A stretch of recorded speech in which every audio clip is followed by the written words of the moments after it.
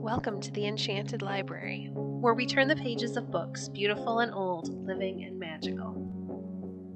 It's time to curl up, get cozy, and join us on an adventure.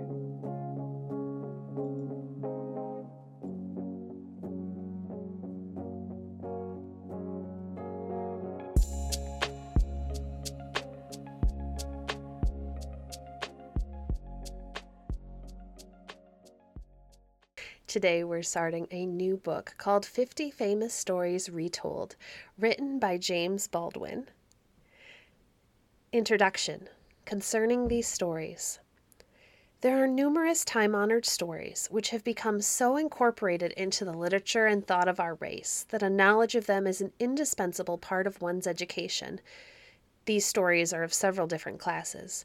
To one class belong the popular fairy tales, which have delighted untold generations of children, and will continue to delight them until the end of time. To another class belong the limited number of fables that have come down to us through many channels of hoar antiquity. To a third belong the charming stories of olden times that are derived from the literatures of ancient peoples, such as the Greeks and the Hebrews. A fourth class include the half-legendary tales of a distinctly later origin, which have for their subjects certain romantic episodes in the lives of well-known heroes and famous men, or in the history of a people. It is to this last class that most of the 50 stories contained in the present volume belong. As a matter of course, some of these stories are better known, and therefore more famous than others. Some have a slight historical value. Some are useful, giving point to great moral truths. Others are products solely of the fancy, and are intended only to amuse. Some are derived from very ancient sources and are current in the literature of many lands, and some have come to us through the ballads and folk tales of the English people. A few are of quite recent origin. Nearly all are the subjects of frequent allusions in poetry and prose and in the conversation of educated people. Care has been taken to exclude everything that is not strictly within the limits of probability. Hence, there is here no trespassing upon the domain of the fairy tale, the fable, or the myth. That children naturally take a deep interest in such stories, no person can deny. That the reading of them will not only give pleasure, but will help to lay the foundation for broader literary studies, can scarcely be doubted. It is believed, therefore, that the present collection will be found to possess an educative value which will commend it as a supplementary reader in the middle primary grades at school. It is also hoped that the book will prove so attractive that it will be in demand out of school, as well as in. Acknowledgements are due to Mrs. Charles A. Lane, by whom 8 or 10 of the stories were suggested. King Alfred and the Cakes. Many years ago, there lived in England a wise and good king whose name was Alfred. No other man did so much for his country as he, and now people all over the world speak of him as Alfred the Great. In those days, a king did not have a very easy life. There was war almost all the time, and no one else could lead his army into battle so well as he. And so, between ruling and fighting, he had a busy time of it indeed. A fierce, rude people, called the Danes, had come from over the sea and were fighting the English. There were so many of them, and they were so bold and strong, that for a long time they gained every battle. If they kept on, they would soon be the masters of the whole country. At last, after a great battle, the English army was broken up and scattered. Every man had to save himself in the best way he could. King Alfred fled alone in great haste through the woods and swamps. Later in the day, the king came to the hut of a woodcutter. He was very tired and hungry, and he begged the woodcutter's wife to give him something to eat and a place to sleep in her hut. The woman was baking some cakes upon the hearth, and she looked with pity upon the poor, ragged fellow who seemed so hungry. She had no thought that he was the king. "Yes," she said, "I will give you some supper if you will watch these cakes. I want to go out and milk the cow, and you must see that they do not burn while I am gone." King Alfred was very willing to watch the cakes, but he had far greater things to think about. How was he going to get his army together again? And how was he going to drive the fierce Danes out of the land? He forgot his hunger. He forgot the cakes. He forgot he was in the woodcutter's hut. His mind was busy making plans for tomorrow. In a little while the woman came back. The cakes were smoking on the hearth. They were burned to a crisp. Ah, how angry she was! "You lazy fellow," she cried. "See what you have done. You want something to eat, but you do not want to work." I have been told that she even struck the king with a stick, but I can hardly believe that she was so ill-natured. The king must have laughed to himself at the thought of being scolded in this way, and he was so hungry that he did not mind the woman's angry words half so much as the loss of the cakes. I do not know whether he had anything to eat that night, or whether he had to go to bed without his supper, but it was not many days before he had gathered his men together again and had beaten the Danes in a great battle. King Alfred and the Beggar. At one time, the Danes drove King Alfred from his kingdom, and he had to lie hidden for a long time on a little island in a river. One day, all who were on the island, except the king and queen and one servant, went out to fish. It was a very lonely place, and no one could get to it except by boat. About noon, a ragged beggar came to the king's door and asked for food. The king called the servant and asked, "How much food have we in the house?" "My lord," said the servant, "we have only one loaf and a little wine." Then the king gave thanks to God and said, "Give half of the loaf and half of the wine to this poor man." The servant did as he was bidden. The beggar thanked the king for his kindness and went on his way. In the afternoon, the men who had gone out to fish came back. They had 3 boats full of fish, and they said, "We have caught more fish today than in all the other days we have been on this island." The king was glad, and he and his people were more hopeful than they had ever been before. When night came, the king lay awake for a long time and thought about the things that had happened that day. At last he fancied he saw a great light like the sun, and in the midst of the light there stood an old man with black hair, holding an open book in his hand. It may have all been a dream, yet to the king it seemed very real indeed. He looked and wondered, but was not afraid. "Who are you?" he asked of the old man. "Alfred, my son, be brave," said the man, "for I am the one to whom you gave this day half of all the food you had. Be strong and joyful of heart, and listen to what I say. Rise up early in the morning and blow your horn 3 times, so loudly that the Danes may hear it. By 9 o'clock, 500 men will be around you, ready to be led into battle. Go forth bravely, and within 7 days your enemies shall be beaten, and you shall go back to your kingdom to reign in peace."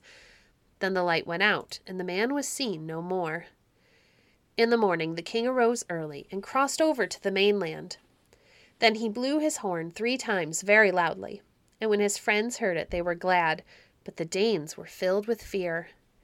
At 9 o'clock, 500 of his bravest soldiers stood around him ready for battle.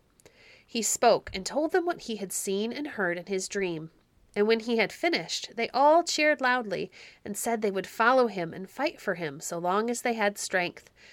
So they went out bravely to battle, and they beat the Danes and drove them back into their own place. And King Alfred ruled wisely and well over all his people for the rest of his days.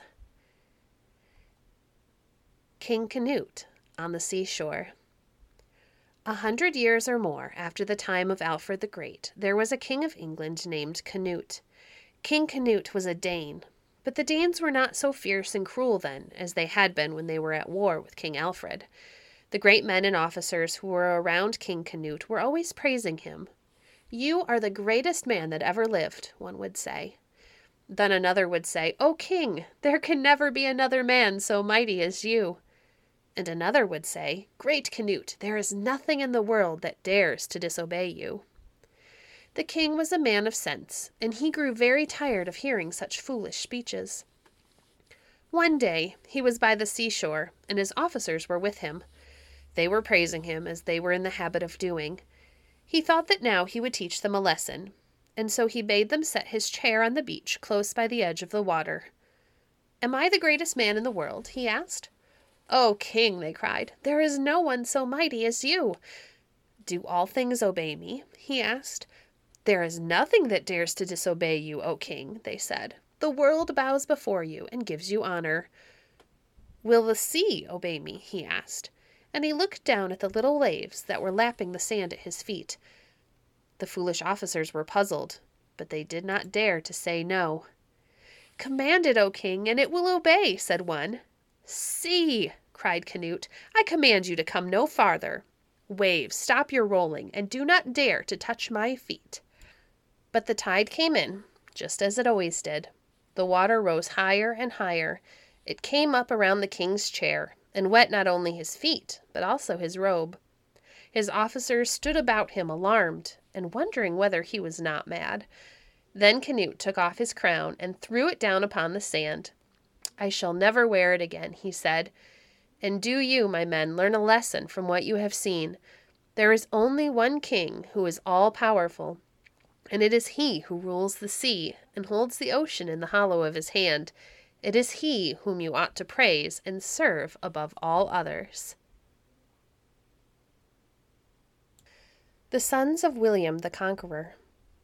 There was once a great king of England who was called William the Conqueror, and he had 3 sons. One day King William seemed to be thinking of something that made him feel very sad, and the wise men who were about him asked him what was the matter. "I am thinking," he said, "of what my sons may do after I am dead. For unless they are wise and strong, they cannot keep the kingdom which I have won for them. Indeed, I am at a loss to know which one of the 3 ought to be the king when I am gone." "O king," said the wise men, "if we only knew what things your sons admire the most, we might then be able to tell what kind of men they will be. Perhaps, by asking each one of them a few questions, we can find out which one of them will be the best fitted to rule in your place." "The plan is well worth trying, at least," said the king. "Have the boys come before you, and then ask them what you please." The wise men talked with one another for a little while, and then agreed that the young princes should be brought in, one at a time, and that the same questions should be put to each. The first who came into the room was Robert. He was a tall, willful lad, and was nicknamed Short Stocking. "Fair sir," said one of the men, "answer me this question. If, instead of being a boy, it had pleased God that you should be a bird, what kind of bird would you rather be?" "A hawk," answered Robert. "I would rather be a hawk, for no other bird reminds one so much of a bold and gallant knight." The next one who came was young William, his father's namesake and pet. His face was jolly and round, and because he had red hair, he was nicknamed Rufus, or the Red. "Fair sir," said the wise man, "answer me this question. If, instead of being a boy, it had pleased God that you should be a bird, what kind of bird would you rather be?" "An eagle," answered William. "I would rather be an eagle because it is strong and brave. It is feared by all other birds, and is therefore the king of them all." Lastly came the youngest brother, Henry, with quiet steps and a sober, thoughtful look. He had been taught to read and write, and for that reason he was nicknamed Beauclerk, or the handsome scholar. "Fair sir," said the wise man, "answer me this question. If, instead of being a boy, it had pleased God that you should be a bird, what kind of bird would you rather be?" "A starling," said Henry. "I would rather be a starling, because it is good-natured and kind and a joy to everyone who sees it, and it never tries to rob or abuse its neighbor." Then the wise men talked with one another for a little while, and when they had agreed among themselves, they spoke to the king. "We find," said they, "that your eldest son, Robert, will be bold and gallant. He will do some great deeds and make a name for himself, but in the end he will be overcome by his foes and will die in prison. The second son, William, will be as brave and strong as the eagle, but he will be feared and hated for his cruel deeds. He will lead a wicked life and will die a shameful death. The youngest son, Henry, will be wise and prudent and peaceful. He will go to war only when he is forced to do so by his enemies. He will be loved at home and respected abroad, and he will die in peace after having gained great possessions." Years passed by, and the 3 boys had grown up to be men. King William lay upon his deathbed, and again he thought of what would become of his sons when he was gone. Then he remembered what the wise men had told him, and so he declared that Robert should have the lands which he held in France, that William should be the king of England, and that Henry should have no land at all, but only a chest of gold. So it happened in the end very much as the wise men had foretold. Robert, the Short Stocking, was bold and reckless, like the hawk which he so much admired. He lost all the lands that his father had left him, and was at last shut up in prison, where he was kept until he died. William Rufus was so overbearing and cruel that he was feared and hated by all his people. He led a wicked life and was killed by one of his own men while hunting in the forest. And Henry, the handsome scholar, had not only the chest of gold for his own, but he became by and by the King of England and the ruler of all the lands that his father had had in France. Thank you for joining us today. If you enjoyed today's episode, please leave a review on your favorite podcast platform and share our podcast with a friend. Stay connected by following us on Facebook at facebook.com/enchantedlibrary. If you'd like to support the work we do, you can visit our Patreon page at www.patreon.com/enchantedlibrary. We appreciate your support. Until next time, friends, happy reading.